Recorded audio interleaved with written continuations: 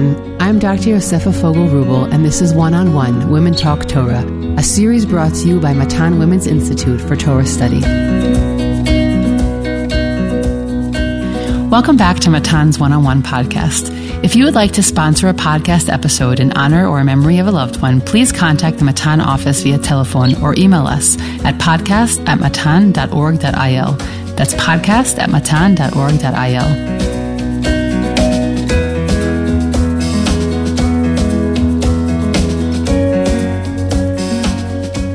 Each week, we spend 30 minutes speaking about a seminal figure or idea on that week's Parsha. Parshat Shmini recounts the tabernacle's climactic inaugurational ceremony. After 7 days of preparation, we read about Aaron's sacrifices, the nation's sacrifices, and the inappropriate sacrifice of Aaron's sons, Nadav and Avihu, that leads to their shocking death. At the height of all the holy excitement, their death puts a tragic damper on a moment of man-initiated connection with God. This is followed by a series of limitations put on the priests, often thought of as a reaction of sorts to the misguided behavior of Aaron's sons. Following this is a detail of pure and impure animals, what we know to be the laws of kashrut, along with several additional laws regarding the idea of impurity and how it's contracted. Today, I have the distinct pleasure of sitting down once again with Matan Eshkolot graduate Rabbanit Margot Batwinick, who is currently serving with her husband as the Mizrahi OU JLIC campus couple at IDC Herzliya, where they grow and develop the young professional and Olim community. Margot, it's great to be sitting here with you again. Hello, Dr. Rubel. Thank you so much for having me. It's great to be back. My pleasure. So I'd love to hear what you've brought for us today, who you want to speak about, and what ideas you have to offer about Parshat Shmini. Well, I absolutely loved hearing your summary, because the summary in itself, it's an interpretation of the Parsha. Just the way that you explained the Parsha is you're giving a perspective. And I think it's true. If you were to ask anyone what Parshat Shmini is about, what this week's Torah portion is about, what would they tell you? The death of Aaron's sons. Of course, it's the story of Nadav and Avihu. It's the death of Aaron's sons. That seems to be the drama, but I think what people don't realize is that that story is actually only 2 verses of the entire Parsha. There is a much larger story going on here. And that is something that I've seen and learned, we learn through the ideas, through the commentary of Ramban, of Nachmanides. And he does this all of the time. I want to give the credit and note that although Chazal, although our rabbis, although Ramban does this all of the time, the idea was initially introduced to me and given language for it when I was doing my master's in Hebrew University through a professor of mine, Professor Ilana Pardes.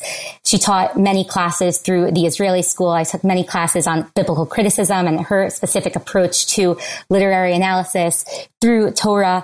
And she has an idea in her book, Counter Traditions of the Bible, in her chapter on idyllic revisionism, where she speaks about how often in Tanakh, how often in the stories, the subplot becomes the main plot. Meaning there might be a national story happening. It seems like it's the story of Hakamat HaMishkan in this week's Parsha. It's the story of the inauguration of the tabernacle, this day that we've all been waiting for, that we've been reading about for 20 verses. And it seems like it might be the story of Nadav and Avihu, but really, and their deaths. But really, there is a subplot to it. And we need to understand the subplot. She says it's as if a biblical parallel to Stoppard's Rosencrantz and Guildenstern are dead. It's this understanding that the marginal is going to become the central, that the story that we don't think this is about that's actually what the story is about. And is that from the perspective of the person, of the reader, or the perspective of the biblical text? Meaning, is there a way that the text lets you know that I'm a little bit tricking you, that you think this is the main point because it's the most dramatic and attracts the most attention? Or who is supposed to realize that is it because the text is letting you know, or because the reader is supposed to pick up on that somehow? That's a great question. I would say that your question is also an answer, meaning the moment that I definitely didn't realize it myself. It's the story of Nadav and Avihu.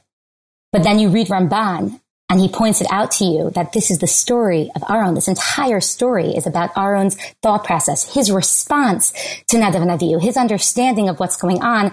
And once you see it, it's almost like you don't even know what the subplot and the main plot are. You don't know what's more, because once you read it, now I am so convinced that through Ramban that this is the story of Aaron. So I think like your question is the answer. Like once your eyes are open to it, then you read the whole story differently. Okay, so let's jump in. Let's see what does Ramban have to say about this tragic event. We're in Vayikra, Parak Tet, Leviticus, chapter 9, and it is the story of Hakamat HaMishkan. It's the story. It's about to happen. The inauguration's about to happen.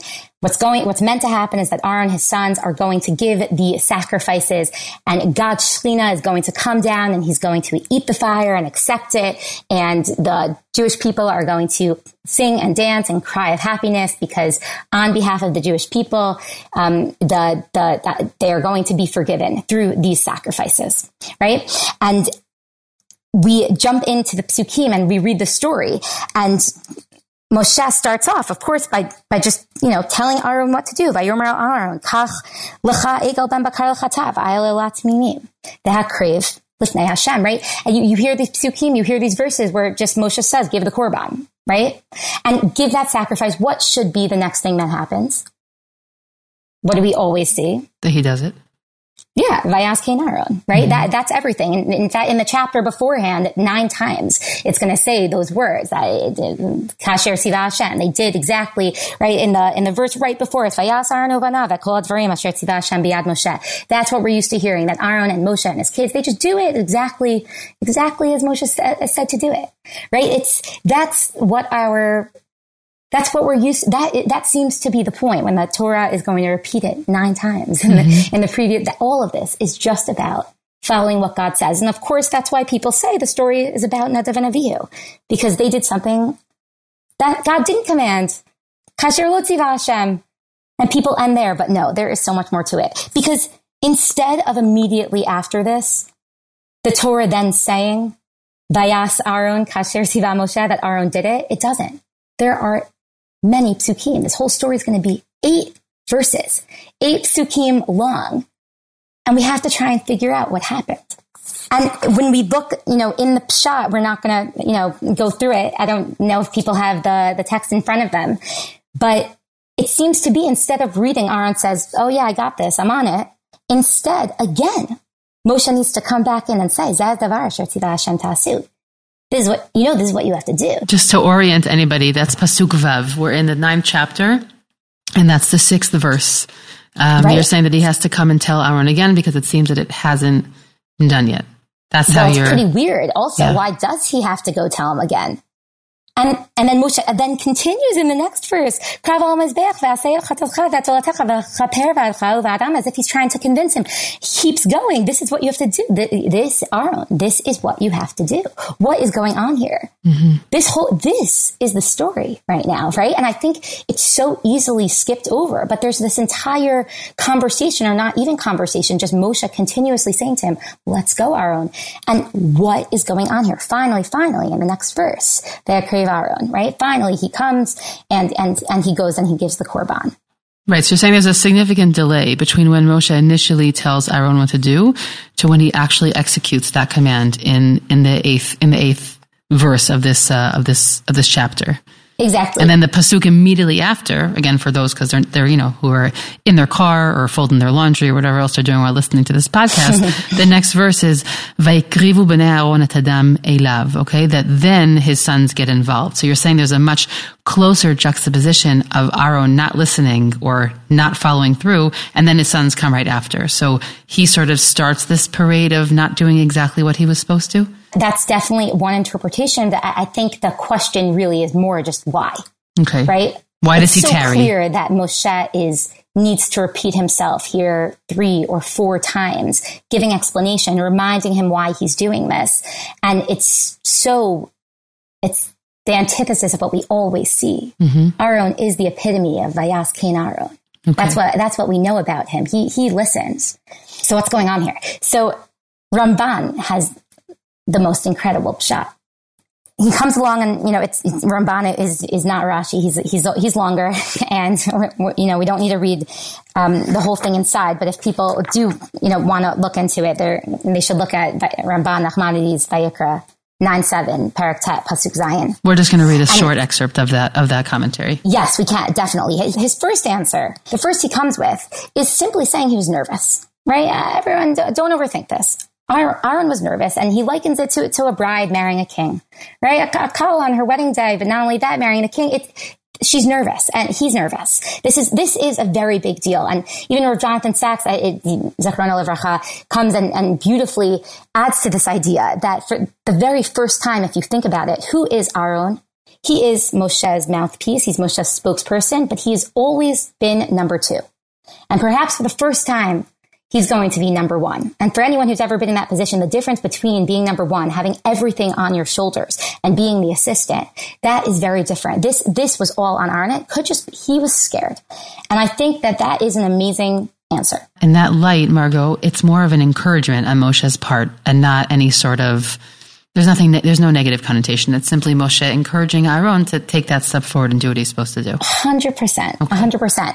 And that's everything that Moshe is going to say to him. This is what you have to do. Zeh hadavar sher tzivah Hashem ta'asu vayirai lechem kvod Hashem. Don't worry about it. This is all you have to do. It's with, Purim around the corner. It feels almost like Mordechai saying to Esther, like, this is what you have to do.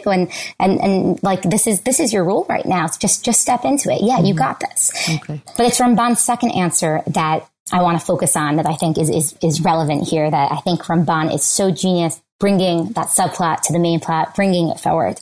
He says, we can't read the whole thing inside, but the Tam Davar Zak Kiba Avor Shaya Aaron Kadosh Hashem Ve'em B'naf Shochi Zulati Ma'aseh Ha'igal. Okay, you ready for this? He's getting us into the mindset of Aaron for a second.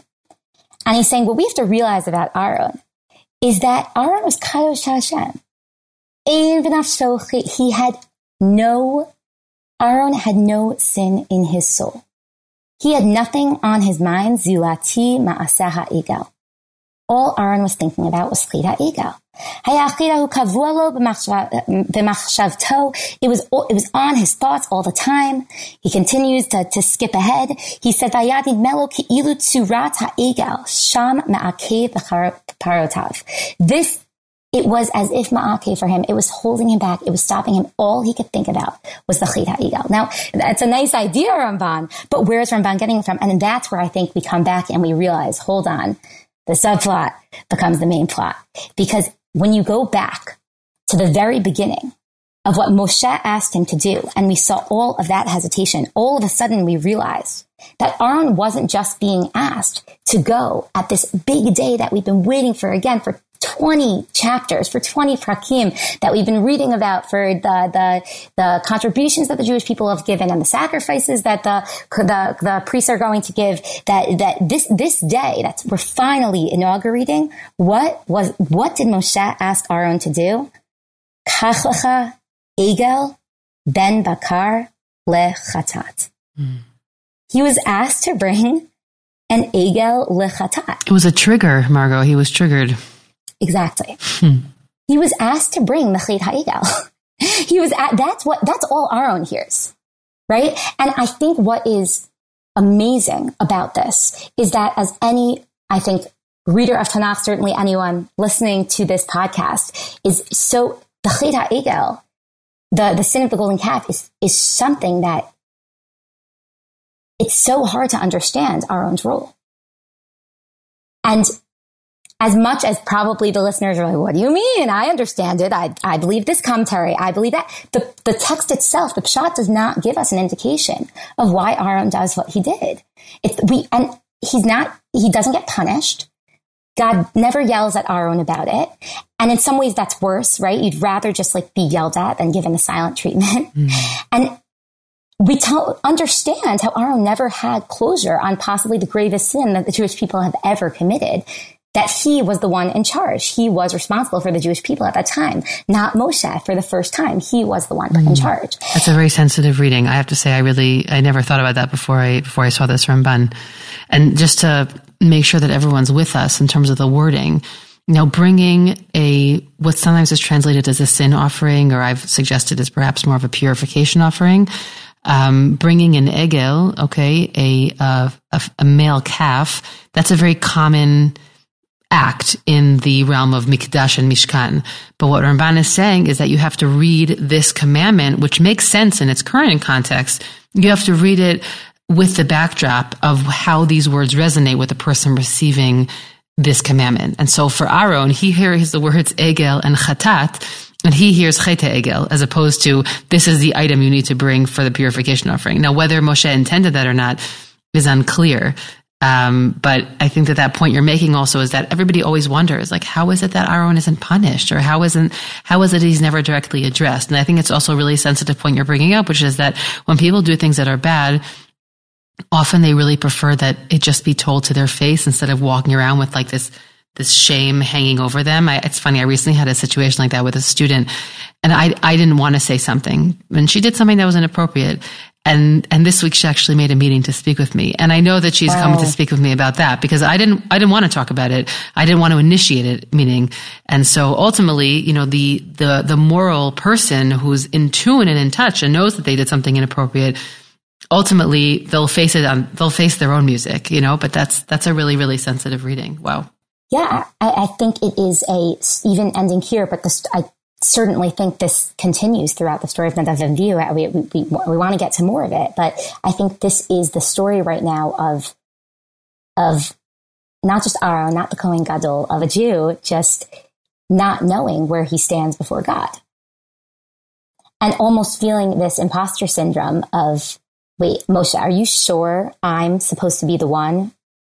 I'm the one who's going to get kapara, who's going to get atonement for all of the Jewish people today. And you want me to do that with an egel, a chatat? How is this a good idea? And his brother he sees that he's so scared. And of course, that's Ramban's third answer, which we won't read inside, but it's Ramban's third answer is saying is Moshe saying to Aaron, don't worry, no, that's the point, that actually God wants you specifically to give this so that you can know for yourself, so that the Jewish people can know that you are forgiven. And through that, once you're forgiven, yes, the Jewish people will be able to, you can get forgiveness for the Jewish people too. Wow. I think that we have that, there's a lot of, I don't know if anxiety, I don't want to misuse that word, but I think there is that anxiety. It's very hard to know when we make mistakes, when we're forgiven. And even Aaron, it's Aaron, and the only thing that he's like ever done wrong is, and I'm sure that's not true, but it is the Chei HaEgel, and we don't even know if he did wrong. I don't even want to place blame. The Torah doesn't. I don't want to, but at least in the way that Aaron feels about himself, he knows that was a big deal. And of course he's going to feel that guilt or that shame.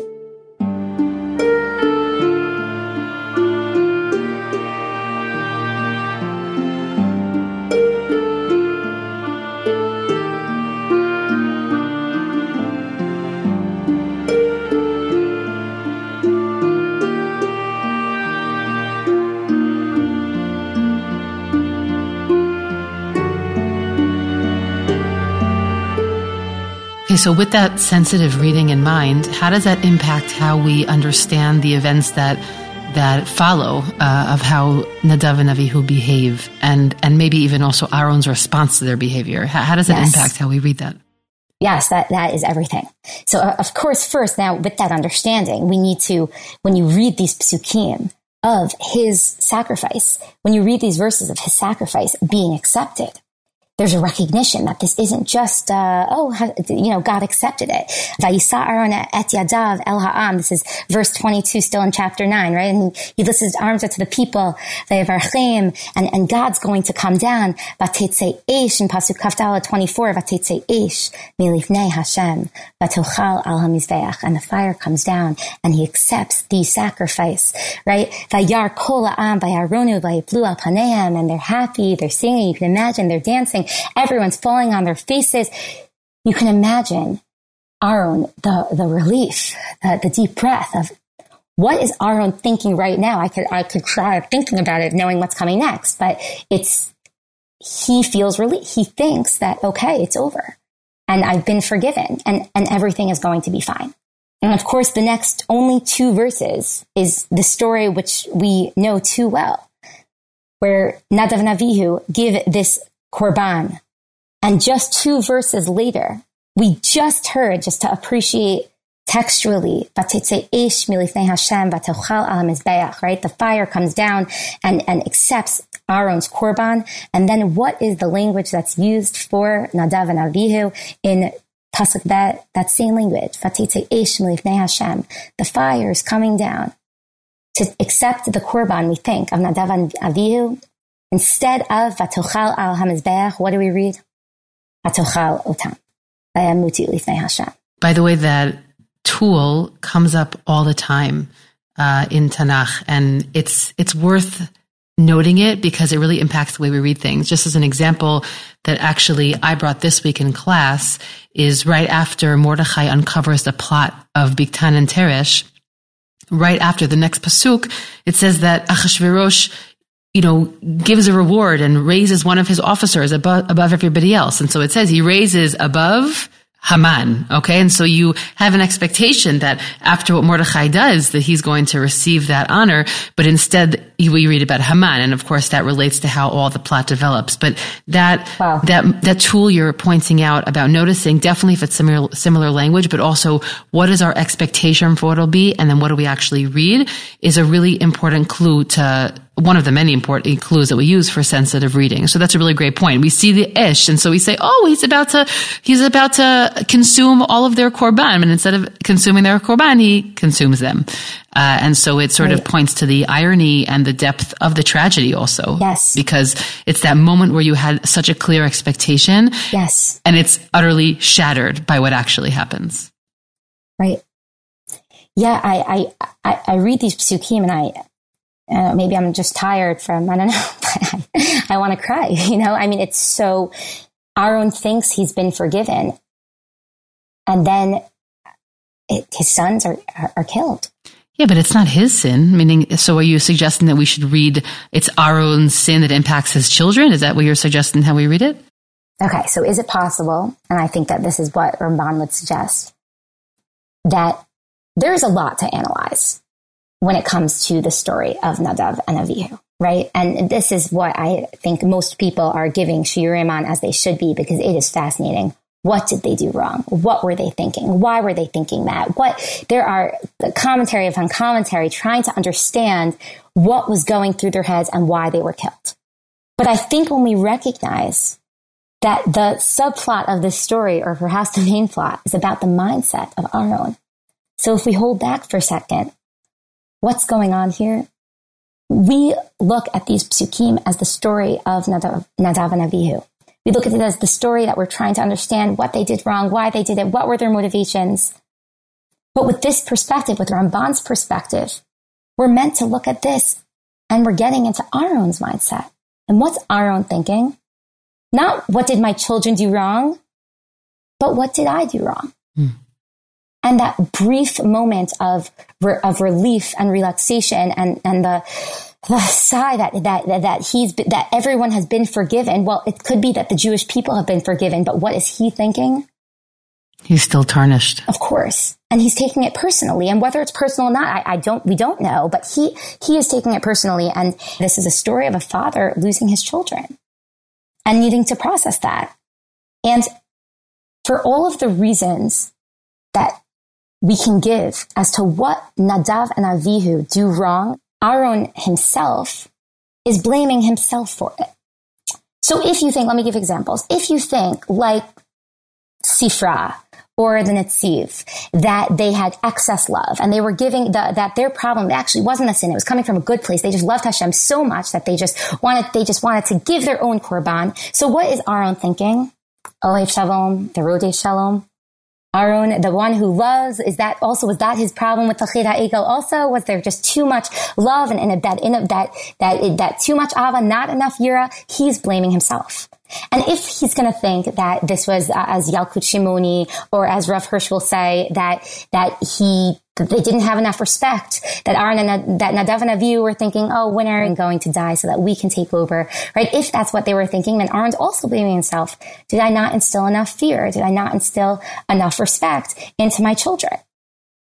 as we'll see, as he does listen to Lashon Hara about Moshe also later, right? Meaning is it possible that whatever, I don't know exactly what Nadav and Avihu did wrong. No one does, meaning I think there's like 15, at least 15. There's 100, it's suggestions. It's because the Pesukim don't tell us, which is most likely the point. The point isn't why they did it, it's that they did it. Exactly. And every proof is so convincing because there's the text before, the text after, but whatever it is, to recognize that Aaron is taking it personally, because what parent doesn't take responsibility for their children's shortcomings or their children's mistakes, rightfully or wrongfully? I'm not saying they should, but I think that we can see as a parent for Aaron, of course, he's blaming himself. I'll add there, not on the point of, God forbid, situations of death, although there are a number of moving essays that use this actually as part of a conversation of that topic from a Jewish lens. But certainly the piece about taking our kids' behavior personally. So usually at the root of all of our outbursts at our children is that we took something that they did personally. Now it's a very blurred line because they are our children, and unfortunately or fortunately, we do impact their behavior, and we do set, certain. I mean, I am guilty of this way too often of always blaming myself for when my kids will behave in a way, whether it's small or bigger, in ways that I would like them not to behave. And I say, oh, well, I have pieces of that also in my personality. But, and it's true. Okay. It's not helpful, but it's true. And usually we lose our equilibrium vis-a-vis our children. This is not just me speaking. This is, parenting books. But we lose our equilibrium when we cross over into the personal in front of them, meaning we should do a din v'cheshbon with ourselves regarding our children, but best to do it when we're not in that heated moment where we need to actually deal with them, because then we just start projecting all of our own fears, concerns, and real self-admonitions on them. So that part needs to happen, but not in the heat of the moment. I'm talking about little moments right now. This is obviously something of a much greater scale than we ever want to imagine. But I think that's what you're saying is that this question of Aaron's mindset doesn't impact how we understand Nadav and Avihu's behavior. That stands as it does, and the text isn't clear about why they do what they do. But what you're saying is that I want to highlight today the perspective of Aaron, and that Aaron is still there. He's still in this moment where he thought that things are going well for him and that he had achieved a certain kapara, a certain atonement for what he had done, even though it had never actually been set out right that he did something wrong. And then comes this event with his children, and it sort of sends him right back into that black hole. Yes, and I would take it even further as to say that I've been claiming that the subplot is Aaron. No, look at the text. The subplot, there's a story of Nadav and Avihu. Why is everyone obsessed with it? It's a good story, I guess. I don't know. The story is so clearly about Aaron. Mm-hmm. You're saying even just in terms of how many psukim are dedicated to Aaron, and you're saying that's very clear in the way that the psukim speak. Yeah, we have 2 full chapters. It's all about Aaron then. There's 2 psukim only 2 verses about Nadav and Avihu. And it's going to continue, and depending on how much time we have, we'll continue with it. But the story's not over yet. People end the story of Nadav and Avihu here, but there's about to be an argument between Moshe and Aaron. That is the end of the story. When people think about the story, very often the story ends here. Moshe is going to give encouragement or whatever it is to Aaron. Vayidom Aaron. Aaron is silent. Irvan again there has just the most amazing pshat where he says, Shaya b'cha b'kol v'ashatak. It's not that he was quiet the whole time. No, he was crying. He was hysterical. After Moshe spoke to him, then he was quiet, right? Again. Wow, meaning we always think about he was just silent the whole time. That he accepted it. That he was accepting. No, he said, he was crying. It was after his brother comforts him, then he's able to be quiet. But the end of the story is going to be this argument over the sacrificial meat, over the korban, over what Aaron's eating, and we see this anger coming, the story that people had skipped over, this anger coming from Moshe, the Etzir Chatzat, Arosh Aras Moshe, V'iksof Elazar al Itamar. We see such anger from Moshe on Elazar and Itamar, on Aaron. What are you doing? How are you not following the word of Hashem? The whole issue here was that you didn't do what Hashem said. How are you possibly not doing the right thing. Do you want to die also, right? From the perspective of Moshe for a second, he did just lose two of his nephews, right? He lost his Kohanim also. And Moshe is so upset and is here that Aaron is going to respond to him. This is how the story ends. The way that the end of the story, Vaydaber Aaron el Moshe, Hein hayom hikrivu et chatatam v'atolatam lefnei Hashem v'tikrena oti ka'ela. Do you see what happened to me today? V'achalti chatat hayom ha'itav v'einei Hashem. You really think that if I were to eat this korban right now, what you eat in the state of happiness, you think that would be good in the eyes of Hashem? Vayishma Moshe v'yitav v'einav. Moshe hears, it's good in his eyes. That is the end of the story. And I think that it's fascinating because how many of us have learned, and there's truth to it, but have learned that the point of this week's parsha, that the message of the story of Nadav and Avihu is that we follow the word of God, that they acted like prophets instead of priests, that they were creative and spontaneous in their service of God instead of following the letter of the law, that is what Judaism is all about. But those people clearly didn't read the end of the story. The end of the story is that Aaron does not follow the letter of the law, that Moshe gets upset at him, that he explains this situation is different. You need to see that this situation is different. And Moshe agrees.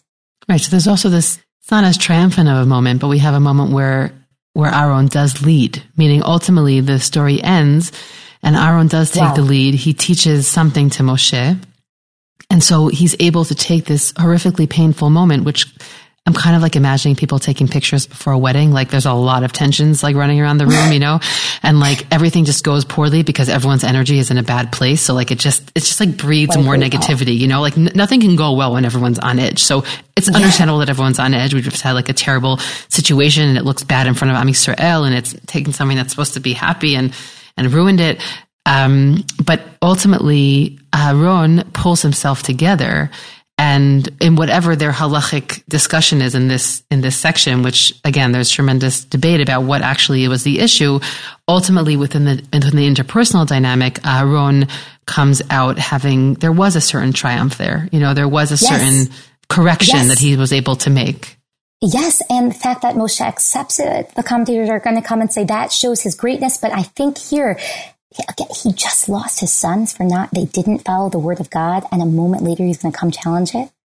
That is Aaron's leadership and his conviction and his true understanding. He is not just trying to follow the letter of the law. He has a full understanding of what this day is all about. Well, we have to bring the conversation to a close, but just to sort of pull together some of the pieces that we saw, which is that I think that this episode was really calling for a change of perspective. You called it a subplot versus the central plot, or what we usually think of it as.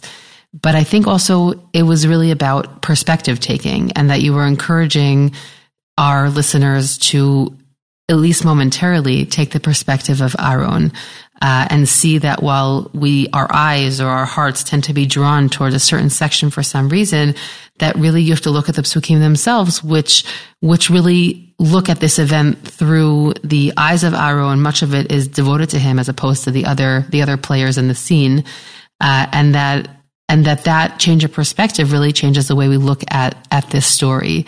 Would you agree with that summary? Definitely. I think that behind every story, and even the stories that we think are not narrative, are going to be law. Mm-hmm. There's a story behind it. Who says it?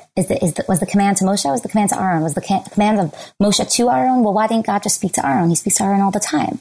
How is Aaron going to respond when his younger brother is commanding him to do it? I think behind all of these stories, there is so much to it. And that's, of course, where Chazal come in and realizing where they're coming from. And I think specifically Ramban does it a lot. It transforms the story for us. Margot, thank you so much for coming here today and speaking with us. Thanks for having me. I hope you've enjoyed this conversation as much as I did. I'm Dr. Yosefa Fogel-Rubel, and this is One-on-One Women Talk Torah, a series brought to you by Matan Women's Institute for Torah Study. Please do One-on-One and Women's Torah Learning a small favor by sharing this podcast with family and friends so that we can reach new listeners.